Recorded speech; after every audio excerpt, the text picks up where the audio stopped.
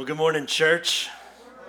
So good to be with you this morning. If you're a guest with us, we want to welcome you. My name is Rick. I have the honor and privilege of being the pastor here. If you're watching online, we want to welcome you as well. Thanks for watching with us. And so we are, we're in the middle, we're starting Christmas. It's starting to look a lot like Christmas around here, isn't it?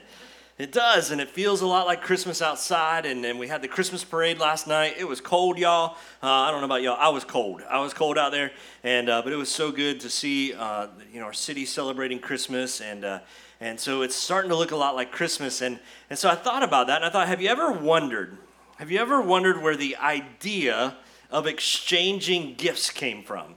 Like, one of the things that we do at Christmas is we give gifts and we receive gifts. And I thought this week, where did that come from? Like, where did that start? Where did that begin? And believe it or not, the idea of exchanging Christmas gifts began long before the first Christmas and long before those famous gifts that were given to Jesus by the wise men. And I always think about it. I think it's always funny that we can remember the gifts that the wise men gave to Jesus, but we can barely remember what we got for Christmas last year. Like, I can ask even a lot of kids, and they'll tell me about the gifts that the wise men brought, but we don't remember what we got last year. And gift giving, it began, believe it or not, as an ancient Roman pagan practice. And it was centered around this festival that was called Saturnalia. And so here's an ancient picture. It was taken from a wall of a family exchanging gifts during this celebration. And so this was a celebration that happened in December where the people would celebrate the god of agriculture. And they would say thank you back to the God for providing crops. And on December 17th is when it began. And it went all the way through December 23rd. And the Romans would celebrate. And I don't know if you know history or not, but the Romans, they like to celebrate. Like, they like to have a party. And so during Saturnalia, they would have these huge parties. And sometimes these parties would even get a little out of hand. And then they would also exchange gifts with one another to give appreciation or thanks for their God for providing the bounty of their crops. And so that's where this idea of exchanging gifts began. And during this celebration on December 19th was the day that you would exchange gifts. And so you would be celebrating, then you'd exchange gifts, and then you'd celebrate some more throughout the week. And they wouldn't give like extravagant gifts, or they wouldn't give luxurious gifts, or they wouldn't give expensive things, but they would give modest gifts to one another. And so sometimes they would give them household needs, like maybe candles. Other times they would give like seasonal figurines of maybe their gods. Other times they would give, believe it or not, they would give gag gifts. Like, way back in the day, they were giving gag gifts. So when I was thinking about this gift exchange that began way back in history, it was kind of like one of those wacky gift exchanges. Have you ever done one of the wacky gift exchanges where, like, you draw numbers and you bring a gift and it's like $5 or below, and you bring a gift and you put it under the tree and you drag a number and you can steal the gift so many times. Sometimes it's a gag gift, other times it's just something from the Dollar Tree or whatever. But that's what they did, is they would exchange these modest gifts with one another. And sometimes there would be a gag gift involved in it.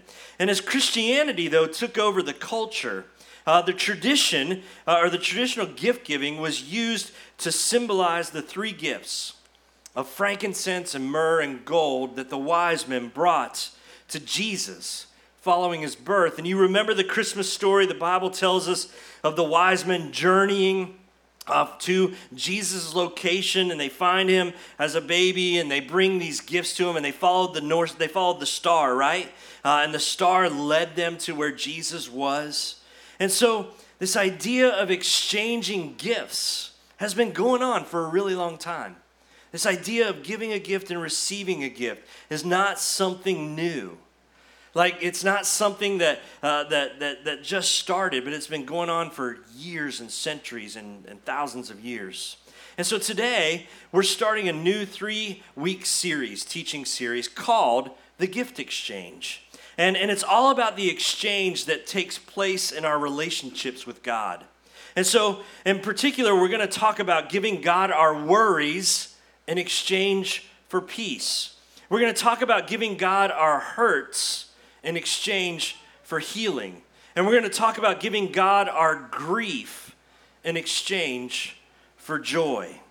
But before we dive in today, I thought since we're talking about gifts, I thought it might be fun to maybe give a gift away this morning. And so as I was thinking about it in the front row there, I was like, man, how are we going to, I gave our early service, I gave it to our longest kids ministry door holder. And so they're all serving though right now. And so this morning I thought I would give it to any Louisville fans in the room. Anyone like Louisville?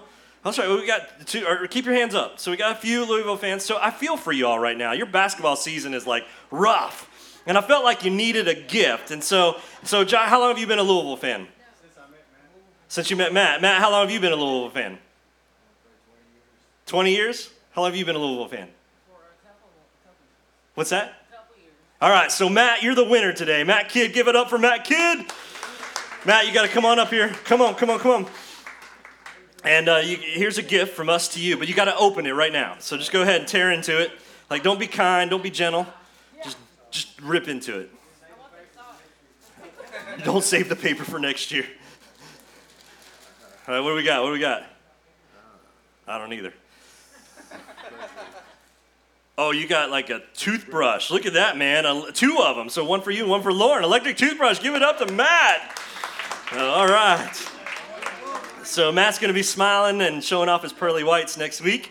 So who knows? Next week we'll give away some more gifts, but we're praying for you Louisville fans. I'm not a UK fan either, so I don't have any dog in the fight. But anyway, so we're talking about this idea of the gift exchange. And so we say this about Christmas. We often say that Christmas is the most wonderful time of the year. And we talk about it, and as I was at the parade last night, and there was a nativity scene. There was a couple nativity scenes on the back of trailers. There was Santa Claus. There was all these things.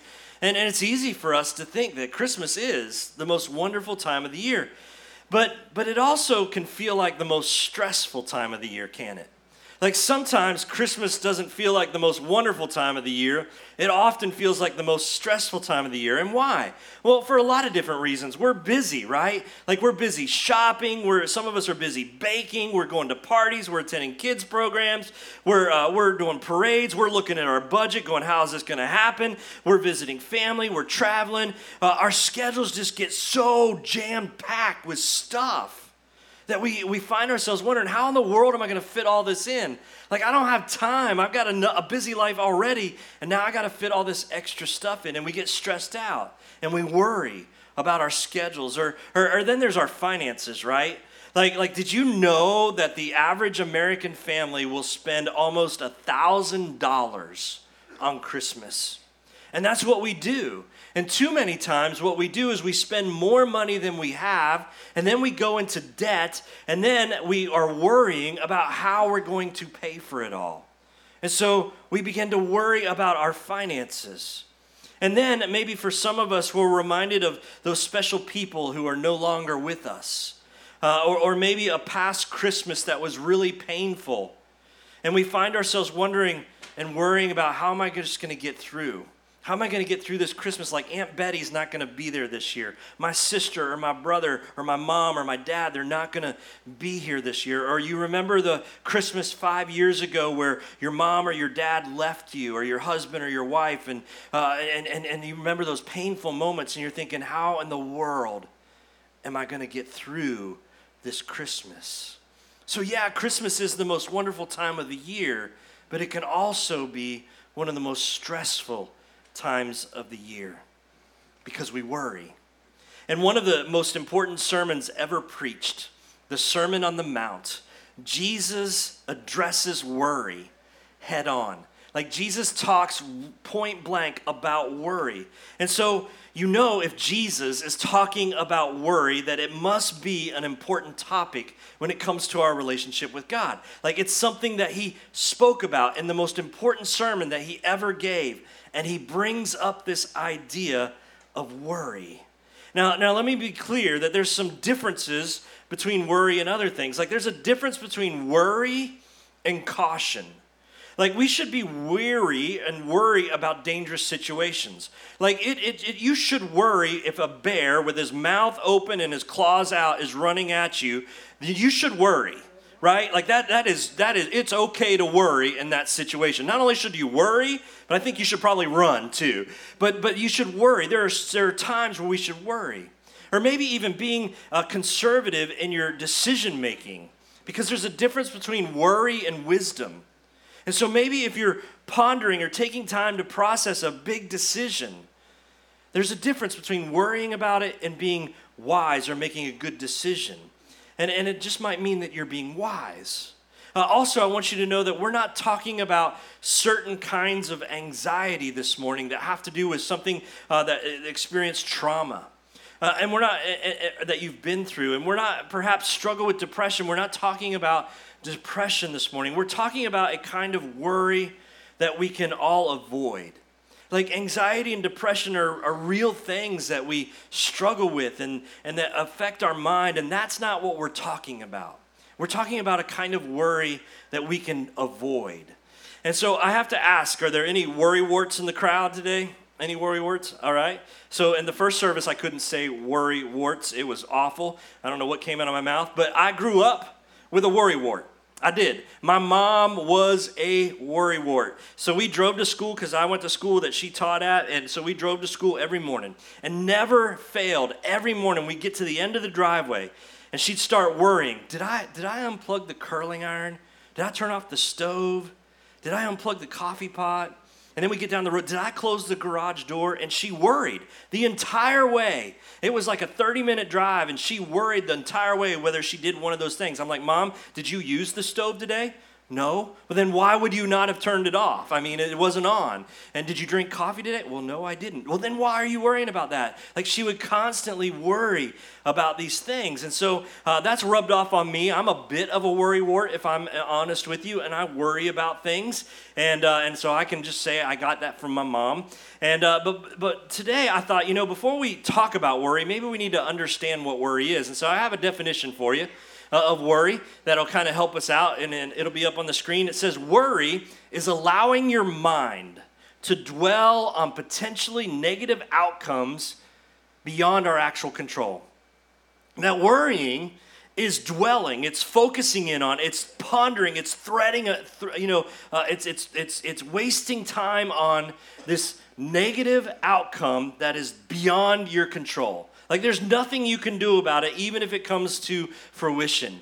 And we spend our time and our wheels are spinning worrying about this thing. It's like worrying about the weather. Can you control the weather? No. It's worrying about the outcome of maybe a hard conversation that you need to have. Can you control how the other person responds? No. Worrying about maybe a new job or getting a job or finding a job, and you worry, but is it in your control? It's things that we can't actually control. And like I said, Jesus knew. He knows us. He knows everything about us. And he knew that we would struggle with this idea of worrying. And he talks about it. And so if you have your Bibles, let's open up to Matthew, the Gospel of Matthew. So in the New Testament, Matthew, Mark, Luke, John are the Gospels, and Matthew's the first one in the New Testament. And so we're going to look at Matthew chapter 6. Verses 25 through 35. And this is the Sermon on the Mount. This is Jesus' first recorded public sermon. And it was long, y'all. It was a long sermon. And he talks about some things, and he addresses some really important things in the Christian life. And he talks about worry. So let's see what he has to say. Starting in verse 25. You can read along in your Bibles. You can read along on the screen. And it says this. That is why, Jesus is speaking, that is why I tell you not to worry about everyday life. From the very beginning, Jesus says, don't worry. And he says, whether you have enough food and drink or enough clothes to wear, isn't life more than food or your body more than clothing? Look at the birds. They don't plant or harvest or store food in barns, for your heavenly Father feeds them. And check this out. And aren't you more valuable to him than they are? Can all of your worries add a single moment to your life? And why worry about your clothing? Look at the lilies of the field and how they grow. They didn't work or make their clothing, yet Solomon in all of his glory was not dressed as beautifully as they are. Now, Solomon was a king back in the Old Testament. He was wealthy. He was like wise and wealthy, and he had the best clothes ever.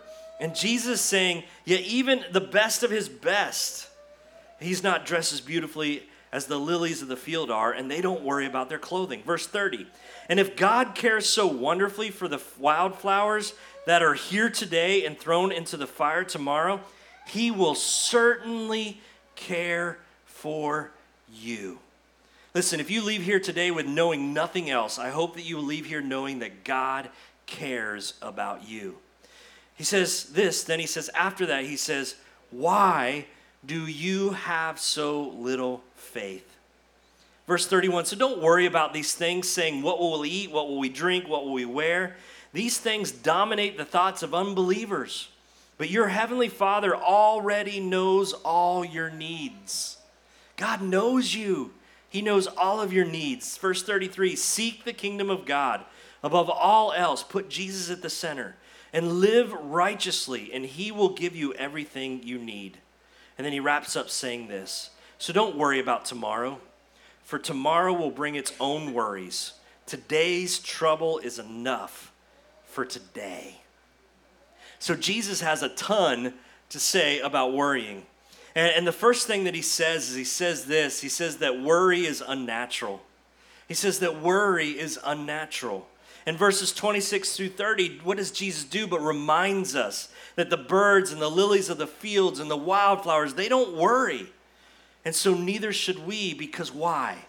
Because God will take care of us. And just like he does the birds and the lilies and the wildflowers, God will take care of us. And now that doesn't mean that you just become lazy, right? That doesn't mean that you just sit in your recliner and watch TV and binge watch Netflix and eat potato chips all day. That's not what he's saying. It's not that we become lazy and sit around doing nothing, because the birds, just like the birds gather their food, we still need to work hard. We need to work hard, but we do it trusting that God will take care of us. Like we go to work knowing that God will take care of us. We give God thanks for the job we have, or we give God thanks for what we're doing, and we know and believe that God's going to take care of us. So worry is not natural, it's unnatural. The second thing that Jesus says is that worry is unproductive, right? Worry is unproductive. He says worry doesn't actually change anything. And what did he say in verse 27? He says, can all of your worries, like add them all up, can all of your worries add a single moment to your life? Does it actually do anything worthwhile? When you spend all night up worrying, does it actually change anything? And Jesus would say no. He would say worry doesn't even add a single moment to your life. As a matter of fact, worry doesn't make us live longer, but according to science and research, it will surely help you die early. Dr. Charles Mayo, who's the founder of the Mayo Clinic, he wrote these words. He says, worry affects the circulation, the heart, the glands, and the whole nervous system. I have never met a man or known a man to die of overwork, but I have known of a lot who died of worry. Worry does no good. Worrying has no benefit. Worrying does not help us physically, mentally, or spiritually. And I love what Jesus says right after that in verse 26. He says, hey, look at the birds. He's like, they don't plant or harvest or store food in barns, for your heavenly Father feeds them. And then he says this, and aren't you more valuable to him than they are? Like, did you realize that you are more valuable to God than any other creation on this earth? You matter to God. He cares about each and every one of you. You are far more valuable to God than any bird, any plant, or any animal. And so we don't need to worry, because God cares about us. And God is going to take care of us. Worrying is just plain unproductive. It's not natural, it's unproductive. And then the third thing he says is that worry is unchristian. He says worry is unchristian. When we worry, it reflects a lack of faith in God. And verse 30 says, if God cares so wonderfully for wildflowers that they're here today and thrown into the wildfire tomorrow, he will certainly care for you. And then he poses the question to them, why do you who worry have such small faith? Why do you who worry have so little faith? In other words, we have to trust. We have to believe that God is going to take care of us no matter what. So how do we give God our worries? And how do we exchange our worries for God's peace? Let me give you 3 responses to that question this morning. How do we do that? The first thing is this: we got to let Jesus be the king. We have to let Jesus be the king. Ask yourself, what deserves the most prominence in my thought life? Like, what do I think the most about? What deserves the most thoughts in my thought life? In other words, what should be at the center of what you're thinking about? Here's a hint. It's Jesus.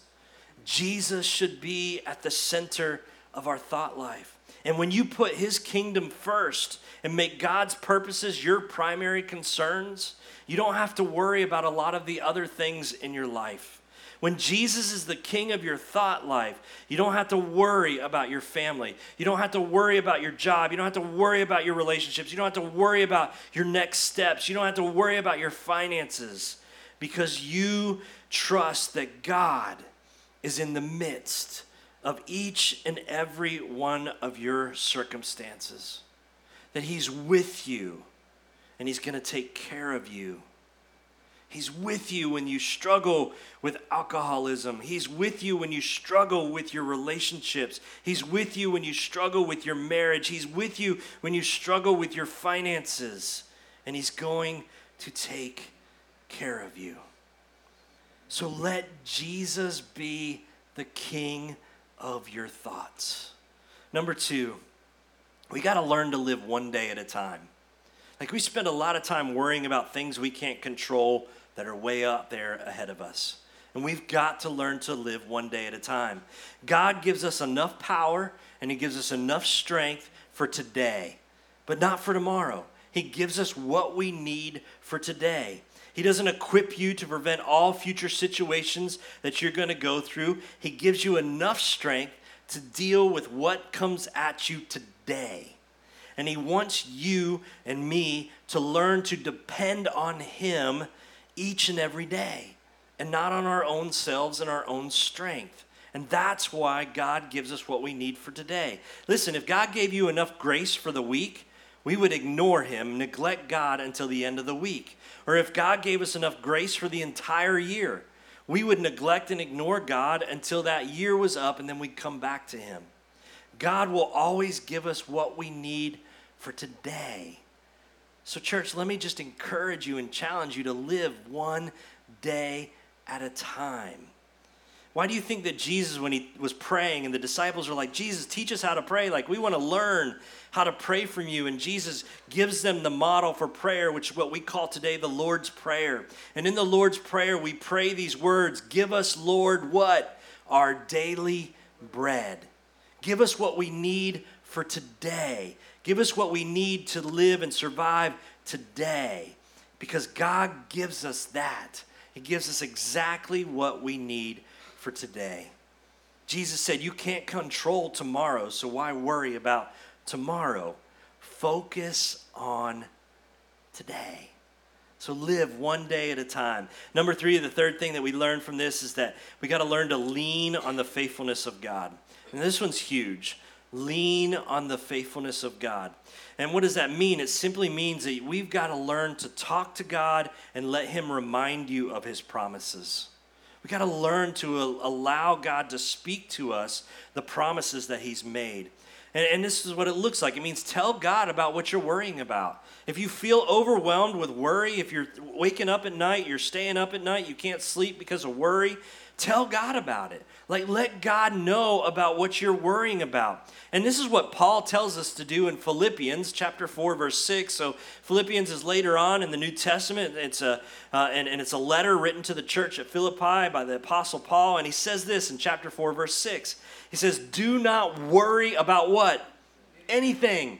Do not worry about anything. Instead, pray about what? Everything. Tell God what you need, and then thank him for all that he has done. So Paul tells us to do 2 things in this scripture, 2 things that are really important. when we what to do with our worries.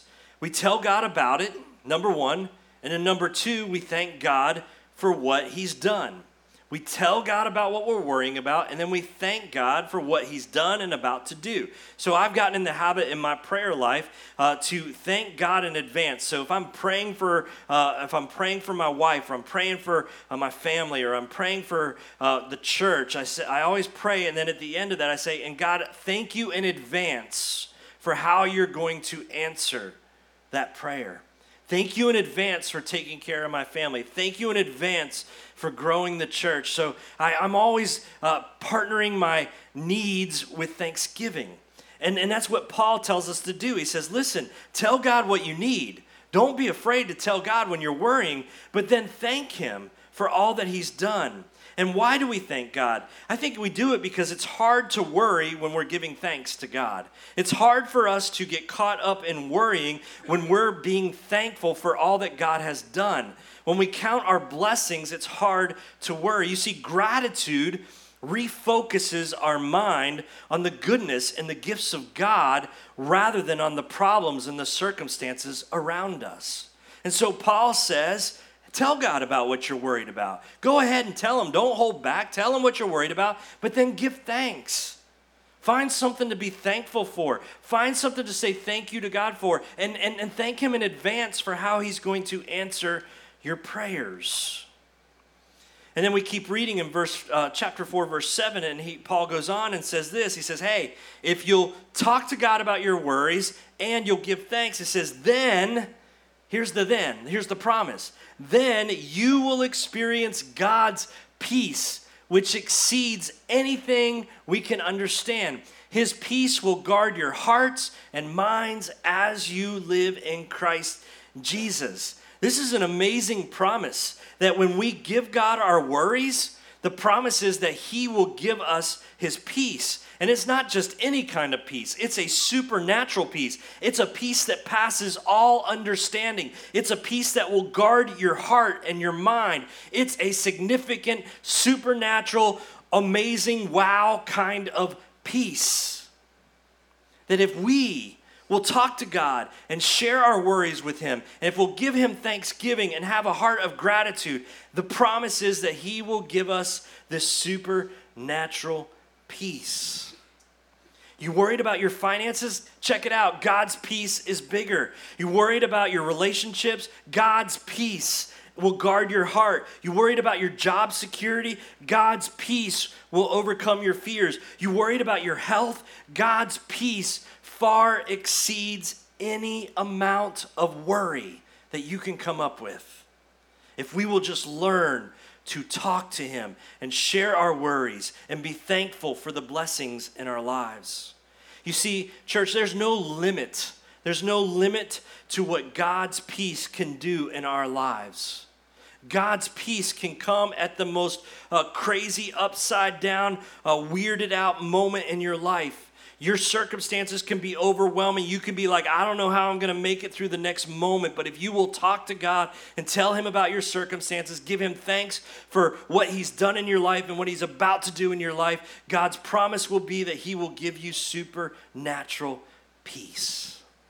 What a promise that is for us. Like if I was sitting out there, I would have said amen at the end of that. But I'm not out there. I'm up here. So amen at the end of that, that God's peace overcomes all of our worries. It's too late now. You missed it. You see, part of learning God's faithfulness is pursuing his promises. Part of learning and leaning on God's faithfulness is pursuing his promises, and you can't pursue his promises if you don't know what they are. That's why I tell you all the time, it's so important that we're in the Word of God. It's so important that we're taking daily doses of God's Word and putting them in our hearts, because in his Word is where we find his promises. And I don't know if you know it or not, but there are over 7,500 promises in the Word. 7,500 promises specifically made to you and to me. Like there's more promises, but there's 7,500 promises that are made to us in God's word. And I don't know, that's a ton of promises that God's made. So when you find yourself worrying and when you find yourself not knowing what to do next, lean on the faithfulness of God and claim his promises. We say it this way, we say stand on the promises of God, right? Like we sing an old hymn. If you went to old time church, you would sing this hymn called Standing on the Promises of God. And that's what we need to do in our life when we find ourselves overwhelmed with worry. We stand on the promises of God. I just want to share with you a few of my top 5 favorite promises that God's made us. There's the promise of salvation in John 3:16, where Jesus promises us salvation. There's the promise of answered prayer in Matthew chapter 7, verse 11. There's the promise of victory over sin in James 1:14. There's the promise of God's forgiveness in 1 John chapter 3, verse 9. There's the promise of God's guidance in John 16:13. Those are just 5 of 7,500 different promises that God has made to you and to me. So here's some truth that I hope that you'll walk away with today, and it's this: you can dwell on your problems, or you can stand on the promises of God. You can spend your life worrying about your problems, or you can choose to stand on the promises of God. You can spend the rest of your life thinking, I'm not going to make it. I'm never going to do it. I can't do it. I don't know how this God. You can spend the rest of your life doing that. Or you can claim victory in the promises that God has made us. And there's not just one promise. There's 7,500 promises in the Bible. So when you let Jesus be king, and when you learn to live one day at a time, and you lean on God's faithfulness, he will bring victory over your worries and guard your heart and guard your mind with a peace that passes all understanding. You know, I was thinking about these promises, and there's one of God's greatest promises. And I think that one of his greatest promises has everything to do with Christmas. It has everything to do with the greatest gift ever given. It was the promise. It was the promise of the birth of a future Savior who would rescue us from our sins and who would put us right with God again. And throughout the Old Testament, we find these promises of Jesus. And one of those is Isaiah chapter 9, verse 6. It says, "For unto us a king is born, unto us a son is given, and the government will be on his shoulder, and his name will be called Wonderful. And his name will be called Counselor, and his name will be called Mighty God, and his name will be called Everlasting Father, and his name will be called Prince of Peace." Church, you don't have to live with worry, because the Prince of Peace came on Christmas morning. You see, Christmas is all about God making good on his promise that when Jesus was born in the manger over 2,000 years ago, that God sent his son for nothing in return, that God sacrificed his son for nothing in return. Here's the beautiful thing about God. He doesn't force himself on us. He gives us the choice. He gives us the decision to choose to receive the greatest gift ever given, which was Jesus. He gives every man, every woman, and every child the gift of salvation. He doesn't care where you've been. He doesn't care what you've done. He doesn't care where you are. He has given you the gift of salvation. So let me just ask you this morning, is worry taking your life by storm this Christmas? Are you overwhelmed with worry? Let me just say, you don't have to be. Christmas doesn't have to be a season of worry. This Christmas, it can be different You can exchange your worries for the gift of peace. You can. If you find yourself overwhelmed with worry, let me just invite you this morning to talk to God. Share your worries and your concerns with Him. Tell God about the things you're worrying about. Tell Him about the things that keep you up at night. And open yourselves up to receive that supernatural peace. Believing that God will and wants to take care of you. And if you're here this morning and you have never received God's promise of salvation, why not start today? Like, why not let today be the day that you invite Jesus into your life to be your Lord and your Savior, to begin this journey of salvation, to begin this journey of peace with the Prince of Peace. You see, not only did Jesus come to exchange your worries for peace, but He came to exchange your sin for freedom.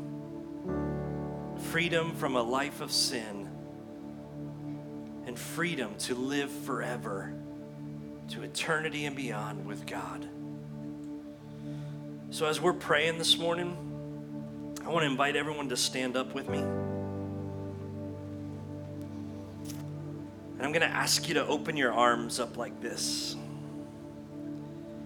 And with your arms open, you're giving God your worries. You're not holding on to them, but your hands are open.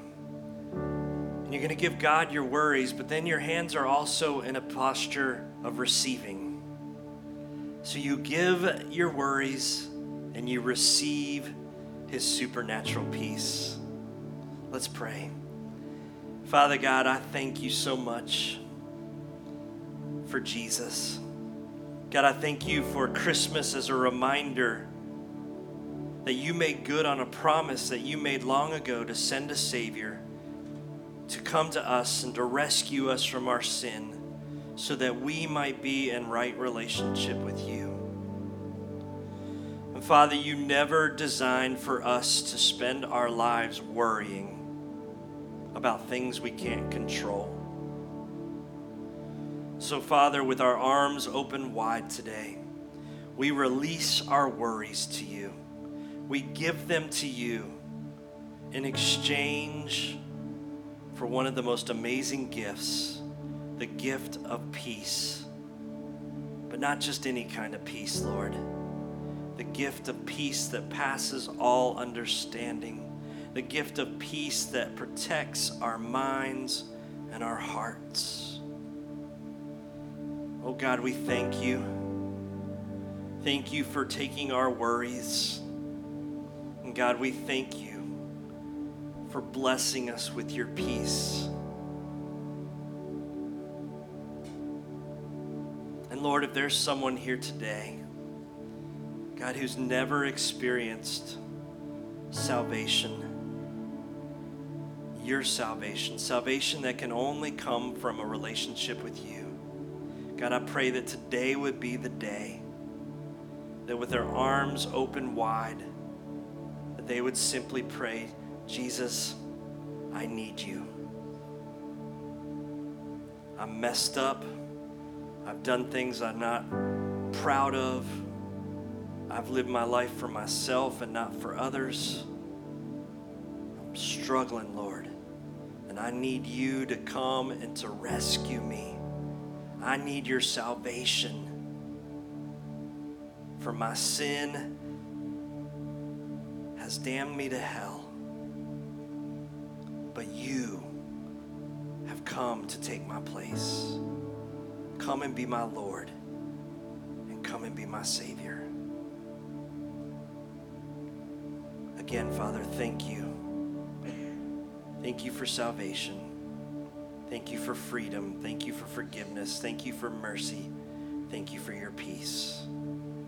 In your name we pray.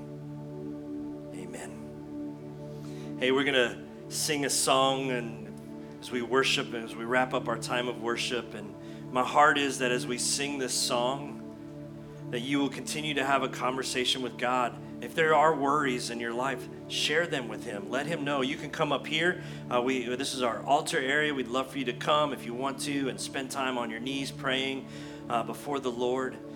Our house is your house. You're welcome. If you want someone to come pray with you, I'm right there on the front row. Tap me. I'll come. I'll pray with you. Maybe invite someone around you. Say, hey, would you come pray with me? I'm sure they would. And just spend time in prayer. But this place is your place, and you're welcome to come. But let's stand and let's sing together in our closing song.